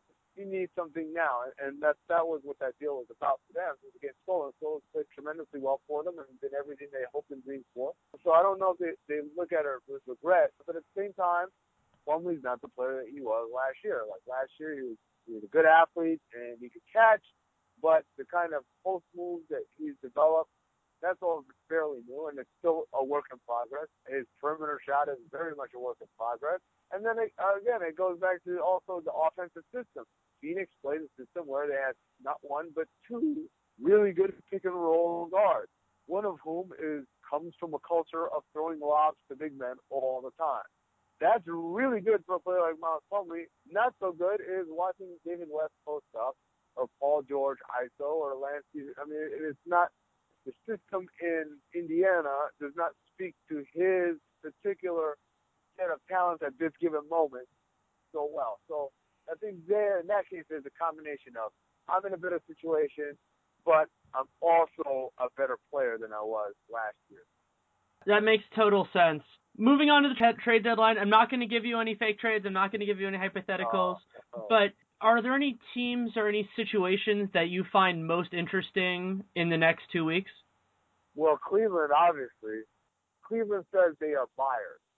And the problem is when you fire your GM, it automatically reduces all of your leverage in any sort of trade talk because now the perception is you're desperate. You need this more than I need it. So teams can smell that, and then they continue to lowball, and so you really don't get anything done. So that's interesting to me. The Cavs are such an interesting situation, just in terms of everything. And Ethan and I have talked about this numerous points that, I mean, I think that they should trade, they should try to shop him now because, they could move him in those narrow circumstances, but they're never going to do it. Oh, yeah, they better do it. They better do it because I don't think he's coming back. They have to be able to recoup value on that because otherwise they ain't off the deal. But again, the problem is they're not sellers. They're buyers, right? The kind of the edict has come down from Dan Gilbert. It's still win. They want to win now, even though common sense would dictate throwing the towel. They don't have that luxury. So I don't know if trading the wall would be beneficial to them. You might be the best person I could ask this question who could answer it. And that's, I've said for a while now that the biggest competitive advantage in the league is injury prevention and mitigation, but then that the second biggest one is ownership. Do you think that that's about right, or would you have something else in there? The biggest competitive advantage is ownership, far and away. There is no single determinant that is more important than ownership. Because good owner, everything else can happen. A bad owner, or a meddlesome owner, or an owner that doesn't know his boundaries, or an owner that's unstable, that gets in the way of everything else. So if you look at a team like the Clippers, they have a wonderful product. They've got a franchise point guard. They've got arguably either the best or one of the three best power forwards in the game. They've got one of the best coaches in the game. All of that is undermined because they have an owner that nobody knows what he's going to do from moment to moment. Case in point, the J.J. Redick deal that almost didn't happen over the summer because Donald Sterling just decided that, why are we paying all this money for a white guy? So all of the best laid plans of Mike, it doesn't matter if your owner is crazy. So that's definitely number one. Number two, injury prevention, injury management, schedule management, all that kind of stuff. That, again, these concepts that go beyond just go out there and play basketball and X's and O's. It's the things that Phoenix does from a medical staff standpoint, the things that San Antonio does from we're going to sit our guys tonight, we're not going to have morning shoot-arounds and all those things. That's kind of underutilized areas. There are still a good number of teams that they're not up to speed and not up to snuff when it comes to those things. So that's a tremendous source. And then the third is psychological profiling, accurate psychological profiling, the ability to build a team with personalities that mesh well with one another. As the old saying goes, you can't have too many chefs in the kitchen. Psychological profiling and be able to accurately evaluate and assess not only your players, but also players that you're interested in acquiring, usually via the draft, but also via free agency, whatever. Via psychological profiling, that's the other uncharted territory that I think. Last of all, I would say advanced analytics. So not their PR, rebound percentage, adjusted plus-minus stuff, but being able to use and interpret the sports view data in a meaningful way. I think what a lot of fans, I don't think they know, maybe I'm assuming people who listen to this podcast, you guys are an educated bunch. The sport view numbers that we get on NBA.com/stats is extremely bare bones, dumbed down, the basic starter kit Mercedes C-Class BMW 300 series of SportView. This is the easiest stuff we could come up with and give you. And really, the teams that are experiencing an advantage are the ones that tracking things that are so way more advanced that they don't even look at those numbers. The best example, of course, is or the best example that we know of, because obviously they're very secretive, is the stuff that Zach Lowe wrote about Toronto last year, using the SportView data to generate computer simulations of what should have happened on the play versus what actually happened. The other thing that came out this week is the paper that Kirk Goldsberry and a couple of other gentlemen are going to be presenting at Sloan this year, about the expected value of any given play, the decision that a player makes or whatever. These are kind of the high level, what I call advanced analysis. Teams that are on the cutting edge of that, they're going to be experiencing advantages over teams that aren't. And again, that ties back into ownership, because I think you'll find most often that it's those proactive owners that are willing to fight for whatever they can do to get better that will put the money and the resources and also the creative latitude into those programs. Absolutely. I mean, it's an incredible investment. People don't understand. It's not cheap to get people who can program. It's not cheap to get people who can program and understand how basketball works. Because it's not just writing a script. It's writing a script that actually reflects kind of what's happening. So a lot of times you get analytics people who don't understand, and they just see a correlation and then they run with it. And I always use the old analogy that my forecasting professors always say is, for whatever reason, nobody knows, but there's a strong correlation between the sale of diapers and the sale of beer. And nobody can explain why. It just is. So much in that same way, we can't just go off of that and say, well, we should be having Pampers and Budweiser promotion, because that indicates a complete lack of understanding of what's going on and just merely taking the data and running with it. And that happens a lot, I think, in basketball and analytics. People will say that, oh, yeah, this big prospect is going to be bad. Watch. Well, his skills rate is too low. You got terrible skills. Oh, that doesn't make sense. Well, if he's got, if he can shoot, he's skilled on the post, and he's a smart defensive player as far as positioning and rotations and execution and all those things, skill rate becomes very irrelevant at that point. I don't care that he's not swiping balls left and right, but because there's a correlation between bigs that have been successful in our league and they all seem to have a high skill rate, a lot of analytics people that think that we're going to run with it, much like someone trying to make the diaper beer cross promo. It's a really interesting thing with basketball, and I think it's been fun because I'm somebody who is very interested in the baseball sabermetrics movement, and the difference with basketball is that basketball is a very different game. Not everything starts, it's not like baseball where, every play starts with a pitcher throwing it to the catcher and the batter trying to hit it. It's the beauty of basketball is the interconnectedness of players.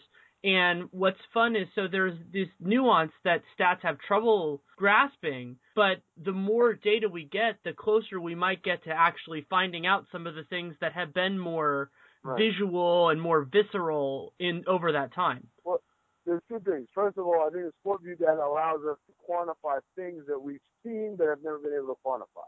There's that. But then there's also these things, and this is where, we say that stats don't grasp the nuance. These are often the same things that even the eye and ear people don't grasp the nuance of. That's how you get Joe Dumars giving Charlie Villanueva 56 million or whatever. That's beyond stats and beyond. I mean, that's why even someone who's using scouting could not grasp why the guy was not a good investor. So I don't want to make it seem like, oh, yeah, stats, they missed the boat on this. I mean, some of this stuff everybody misses the boat on. And you just don't know. It's a je ne sais quoi of why this worked and why it doesn't, and why this guy was good here and he wasn't there. I think that the burden for stats is to understand, or for an analyst, because I was analytics guy for the Suns for a while there. So for me, it was about making sure that I could explain the phenomenon that what I was observing was one.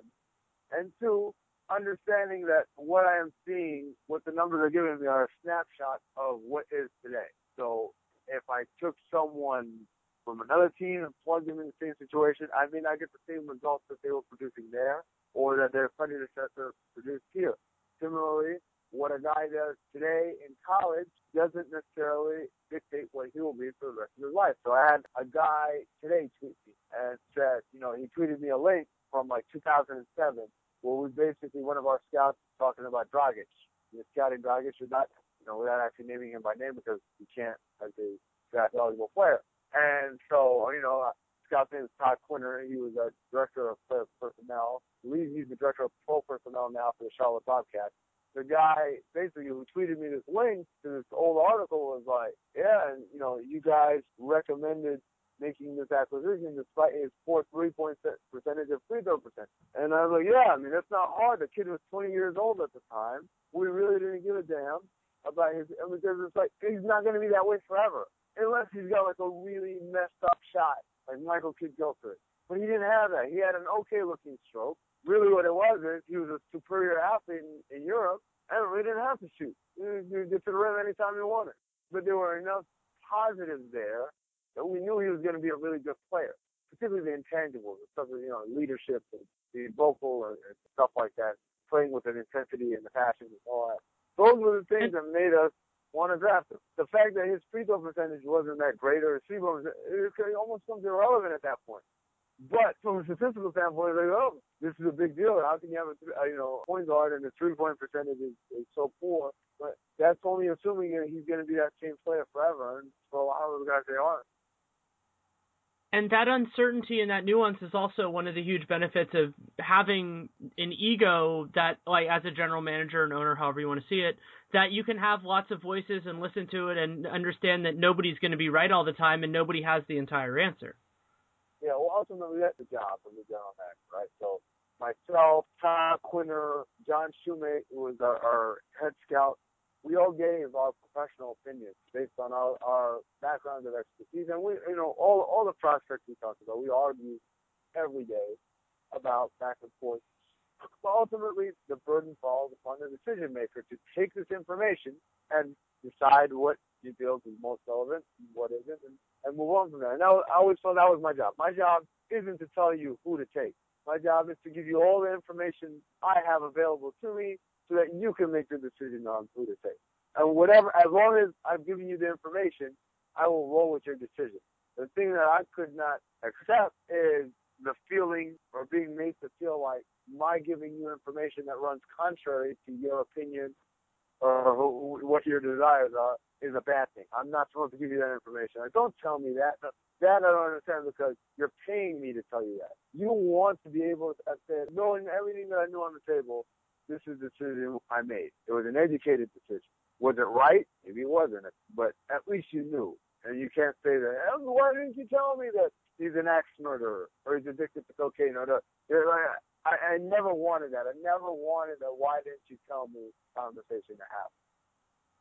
And that's also why you have multiple eyes looking at it and then having people look at it from different perspectives is that you're going to hopefully get that from someone. Hopefully somebody will have the axe murderer thing, but everybody doesn't need that. And you don't want everybody coming at it from the same angle because then you're not getting the diverse picture, and the disparate impacts are really important because that's how you might find the incongruities that could lead you to either find the right guy or not pick the wrong guy. Absolutely. And then also, again, that's the part of chemistry in an organization that's really understated. That there's a chemistry that happens in the front office as well. And that's born out of trust and born out of respect. That goes a long way as well. I mean, I can't count how many, my last couple of years with the Suns, how many things I had my hand in either pushing for or pushing against that ultimately ended up being really good decisions for the organization. Or they didn't listen to me, were really bad decisions. And I'm not trying to paint myself as some sort of basketball savant, but those are the kind of things that if you respect the opinion of someone like myself, it goes a long way. And if you don't, you end up in trouble. You end up trading an all-star caliber point guard for one who isn't and giving up a first-round pick to boot. Are there any players, we'll start with the draft, but we can open it up if there are any NBA guys you think of it, that you feel are being underappreciated or that you feel more strongly in a positive way on them than you feel like the general consensus is? In the draft, I think Doug McDermott is a guy like that. I think Kyle Anderson, because he's so unorthodox guys, it really takes seeing them in a specific light. And I'm not saying that these guys are going to be surefire successes wherever they go. Quite the contrary. I think it's going to take a very specific set of circumstances for these individuals to be successful. But I think if you do get them in those circumstances, it can be incredibly successful. And I think those two guys come to mind immediately. Now, I would say Anthony Bennett is one of those guys. He is not a guy that you can drop on any team. He'll be incredible anyway. Obviously, he has some burden to bear as far as getting himself in shape and working on his skill level. But at the same time, I can see him being very successful if you put him in a situation where he can be successful. And I think that might be an undervalued asset, right? And maybe a guy that you can buy low right now, or maybe not because they invested a first-round pick and they're going to exhaust every possible, or I assume they're going to exhaust every possible opportunity for moving him. But I think, he's the guy that comes to mind when he could be so much. Like Feudo is a guy like that. I think he's a guy that's been misused for much of his career. He can be a lot more than what he is. Yeah, and a lot of it is just finding the right place for a player. And when you see a guy, I was high comparatively, at least it felt like, with people on Anthony Bennett, and I haven't seen too much other. The conditioning stuff concerns me a little bit, but he's still the talented guy that I thought could be a legit NBA player. His ceiling hasn't changed. It's just that he's playing closer to his floor right now because the team that drafted him isn't using him right. They're not using him right, and there's the added curse of being the first overall pick. And this is another point where we don't make enough. Is that if you remember going into this, we weren't sold on anybody as the number one overall pick. Maybe you could say that, I like Oladipo better than anybody else in the draft. Okay, how would you compare Oladipo to every other number one overall pick the last decade, save for Andrea Bargnani and Kwame Brown, since 2001? Yeah, go ahead. Number one overall pick has been an incredible, transformative type. And even those guys, Bargnani and Kwame Brown, were at least projected to be transformative players. Kwame Brown, okay, this kid's 17 years old, 18 years old, coming out of high school. He's got the body of a Greek god. He's 7 foot. He's athletic, runs the floor like a deer.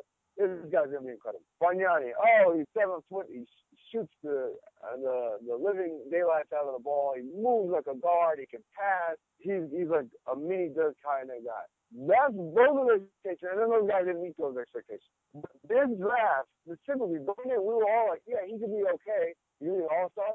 Maybe a all-star. That's what we were saying about all of these players. So to come back now and I can't believe Anthony Bennett is number all think he's awful. Well, time out. There's not any of these guys that are really setting our world on fire. And even Michael Carter Williams, he's had a great rookie year. Again, is he better than Derrick Rose or Blake Griffin or John Wall or Dwight Howard or LeBron? No. When you put it like that, no, it's nowhere near that. Well, that's the draft that we're dealing with. And so it's unfair. Some of the criticism that Bennett gets is unfair because it has nothing to do with him so much as it's him plus being the number one overall pick. There's an expectation that he should have been changing this franchise. I mean, he was nowhere near that, but no one else was either. And Bennett's a really interesting case of an argument that I've made for years, which is that if you don't have a surefire hit, the type of guys that we've been talking about, one of the more logical strategies is to go with the guy who has the highest ceiling, because if there are very few guys who are going to hit, you might as well swing for the fences. And you could argue about who that guy is, but I think that Oladipo probably was not that guy, because with the way that his offensive game worked and everything else, he could end up being a very good player, but I would say the chances of him being a perennial all-star are relatively low. There's a chance that Anthony Bennett, if you want to say that, Michael Carter Williams, Nerlens Noel, those type of guys, I would be more interested in the high variance guys when you don't have sure bets. And Bennett made sense in that logic. Yes, absolutely. That's what Daryl Morey was talking about the other day.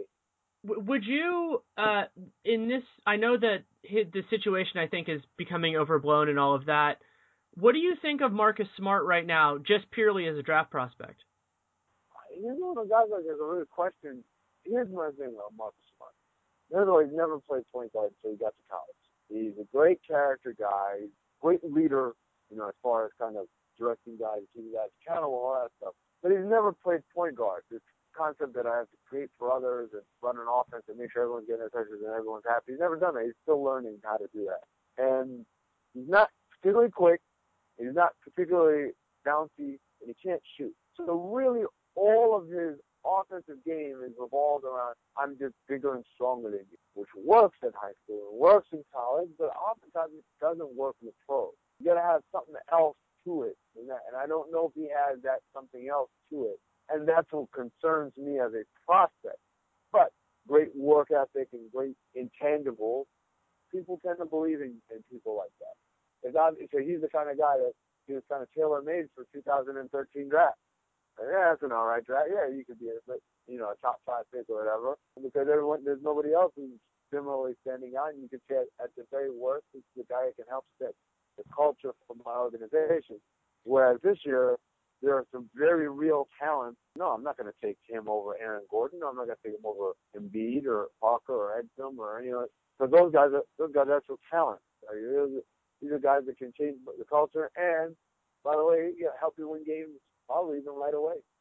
Marcus is also a guy who, I was thinking about this, who would benefit a lot from your change to the draft system, that going to the right place for him would be really important. And being able to sit in a room with every team and have them say, this is how we see you fitting in, and have Marcus and his agent go, that's what makes sense for me, would be such a huge benefit as opposed to just this kind of shot in the dark of a team. And especially with him, I would be really concerned if he goes too high, because if he goes too high, that's probably a team that sees that he's a winner and, sees all that kind of stuff. And he kind of gets Johnny Flynn into a bad situation. Absolutely. I've been absolutely fascinated by Embiid. I think that but he has this, but do you see his defensive potential as being really high? I've been really concerned with that in some ways. Here's the thing about him that makes him so difficult to evaluate is he learns so rapidly. You wonder what's going to happen when you bring them somewhere where they're actually teaching them useful things, if he gets to the league. So can you learn a defensive mentality? I don't know. Maybe if he goes to the right place. So, but to me, that part is definitely not there. That ownership of the defensive end in the way that guys like Russell and Patrick Ewing and Hakeem Olajuwon, they all had. This idea of almost like a goalkeeper's mentality. This is my house. This is my paint. That rim is mine. You're not getting anything by here. I don't know if he has that. His is kind of a textbook, kind of like, okay, I'm going to go and touch the shot, block the shot, rebound, get out. It's just another action on the court as opposed to a mentality that permeates the atmosphere. And the kids learned everything else in the span of 2 years. And so there's no reason to believe he couldn't learn that as well. His timeline is beyond incredible.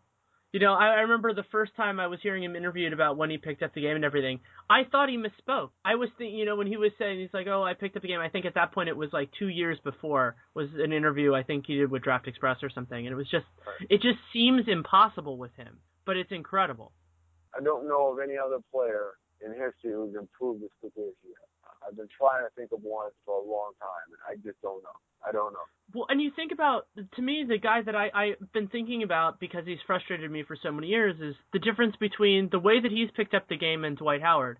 That Dwight obviously does a lot of stuff great. He's a really talented player. He's probably the best overall center in the league. But if he picked up offense in the same way at a young age that Embiid has, think about what he would be now. Yeah, the funny thing about Dwight is I've always felt that his problem is he's not a good finisher. That's his problem. If you watch him, he's got really good footwork. People are like, oh, you're more Patrick Ewing and Hakeem Olajuwon, you haven't learned anything. It's quite the opposite. He's got really good footwork.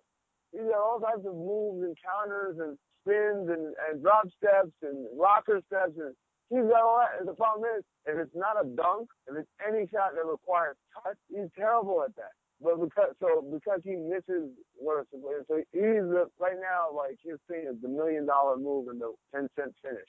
But because of the 10-cent finish, it makes it look like, he doesn't learn offense. Well, he's really good offensively, actually. Same thing, like, he's become a really good passer over the years, but he's just not good at finishing those plays. As opposed to, again, Embiid, who can finish with either hand, like he's been doing it since he was like 5 years old. So who knows? Yeah, I think that's a really good point on Dwight, and I conflate those two things too much, and it's definitely good to differentiate it. I thought for a while that it'd be really interesting, but the problem is that he's not a good free throw shooter, at least not a great one, about adding some of kind of the herky-jerkiness of that Harden actually has to keep defenders a little bit uneasy, because with Dwight, I think he has all the moves, but I think he needs to mix it up a little bit just to keep defenders off balance. It's hard to ask a big guy to move like that. I mean, it's hard to ask guards to move. I mean, the way Harden moves is not easy for most guards, let alone a big guy. I think Dwight's had a terrific year in Houston, and it's kind of funny how no one's really noticing. That year in LA really left a poor taste in everybody's mouth. I think that Houston, once people really see them and once they get into the playoffs, they're going to be such a tough out for almost anybody because of the way that they play. They're going to be, I think if you were to ask all of the teams in the Western Conference who they would want to play the least, excluding, Oklahoma City when they're rolling in the Spurs in those moments, I think Houston's going to be high on those lists because they're just such a hard team to stop. And when you talk about high variance, when they're rolling, they're just brutal. Yeah, they got something special, definitely, with their group. And they really haven't had their full complement for that long. Everyone's kind of in and out of the lineup. So they can get healthy in the playoffs. It's definitely a tough out. But then everybody in the West is a tough out. The Warriors and the Golden are a tough out. Suns are a tough out. The Clippers are tough out. So it's almost impossible to say this year. And I think that's one of the great stories of our league that we should probably be talking about more. How great the parity is this year. There's any number of teams, this is the first time probably since 2000 and, it's been a while since we very literally don't know who's going to win the championship.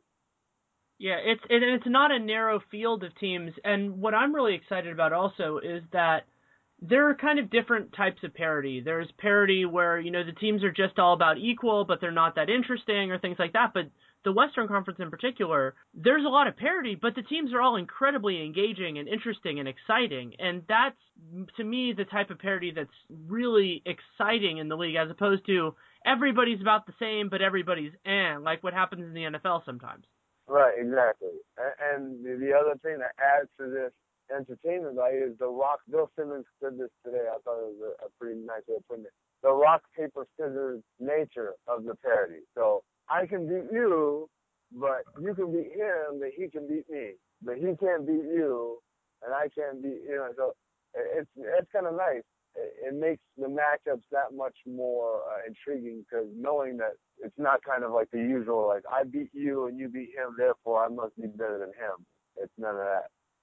And the only sad part about that is I wish that the system allowed for more than the 8 teams in the Western Conference to make it, because it'd be a lot more fun to have a couple more of those teams than to have whatever the 5 through 8 are going to be in the East. Well, I guess the silver lining is we get to see a team like Minnesota have to try, because even though not trying would mean keeping their pick, they have to make the playoffs to prove to Kevin Love that, they're capable of putting a winner around him. Same thing, Memphis. They see themselves as a playoff team. They're not going to put in a tank because they got to prove to Gasol that, I know he's not trying to get out of there, but still, I don't know if you could pitch that to him. Like, hey, man, we're going to take the L on this season and we'll be back next year. Yeah, and Love is such a tough situation because there seem to be all these inclinations that there could be another place, but at the same point, it's hard to imagine a situation where Minnesota gets a fair return for him. So you're kind of playing both sides of it, and not to get into hypothetical trades, but, I think that it'd be so much fun to see Love on this Clippers team as great as Blake has been. To me, I think the Warriors are the ones that would really make a lot of sense. He'd help them space the court some more. Ethan Strauss talks about this a lot, how the Warriors have a reputation for being three-point shooters everywhere, but they really don't have that many knocking down three-point. The Clippers probably have more than they do. Mm-hmm. So I think he'd be a really nice fit there. Any team that really gets up and down and spreads the court would be a great fit. For the Clippers, he'd be a great fit, but, man, it's hard to see what Blake is doing. It's hard to give up on that because he does so much. And he's shown that, at least, I think in the last month or so, he's shown that you can build a team around him that not necessarily involves Chris Paul. Not saying they don't need Chris Paul, but as Chris Paul gets older, he's going to have more injuries, have some more time off. It's nice to know that you got a guy like Blake who can carry the load. He's shown so much in terms of playmaking and creating and everything during this time. It's been really nice to see because there's a depth to his game that was underappreciated, or even maybe just not underappreciated, but hard to see when Chris was on the floor. And to be able to see that there's so much more to him has been really, I would say, reassuring. Yes, absolutely.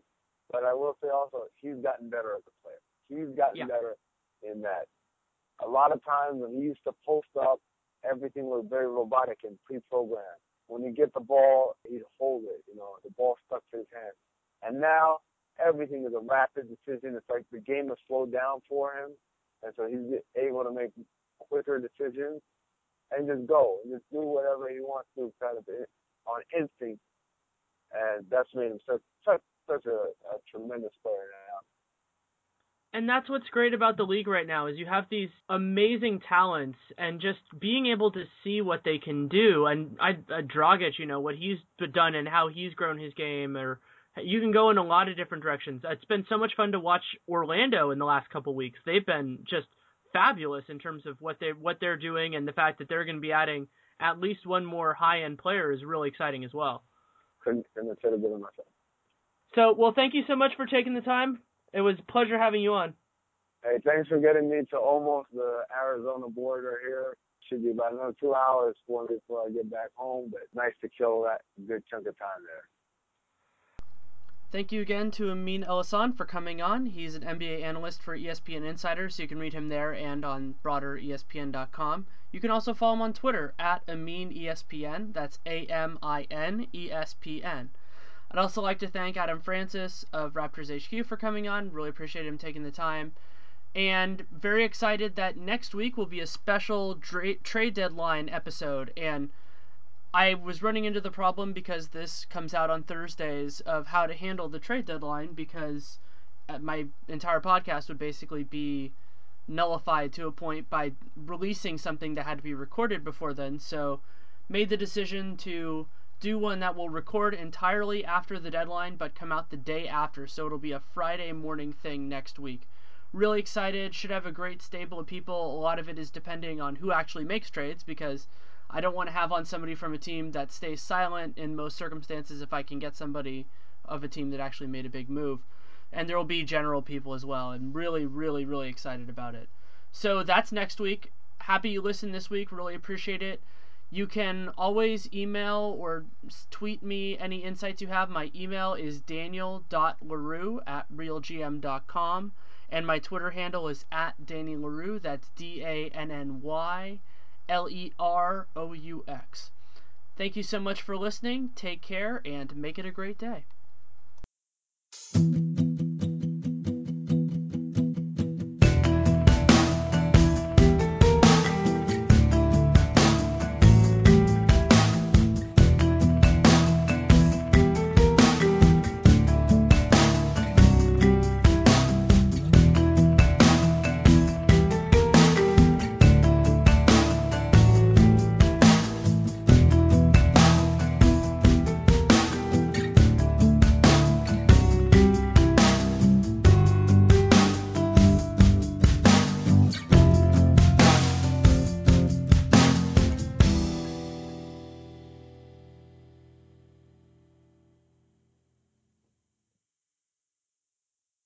When you don't go to Geico.com, car insurance can seem intense. Like breakup R&B intense. I thought you said you loved the sweater that I got you.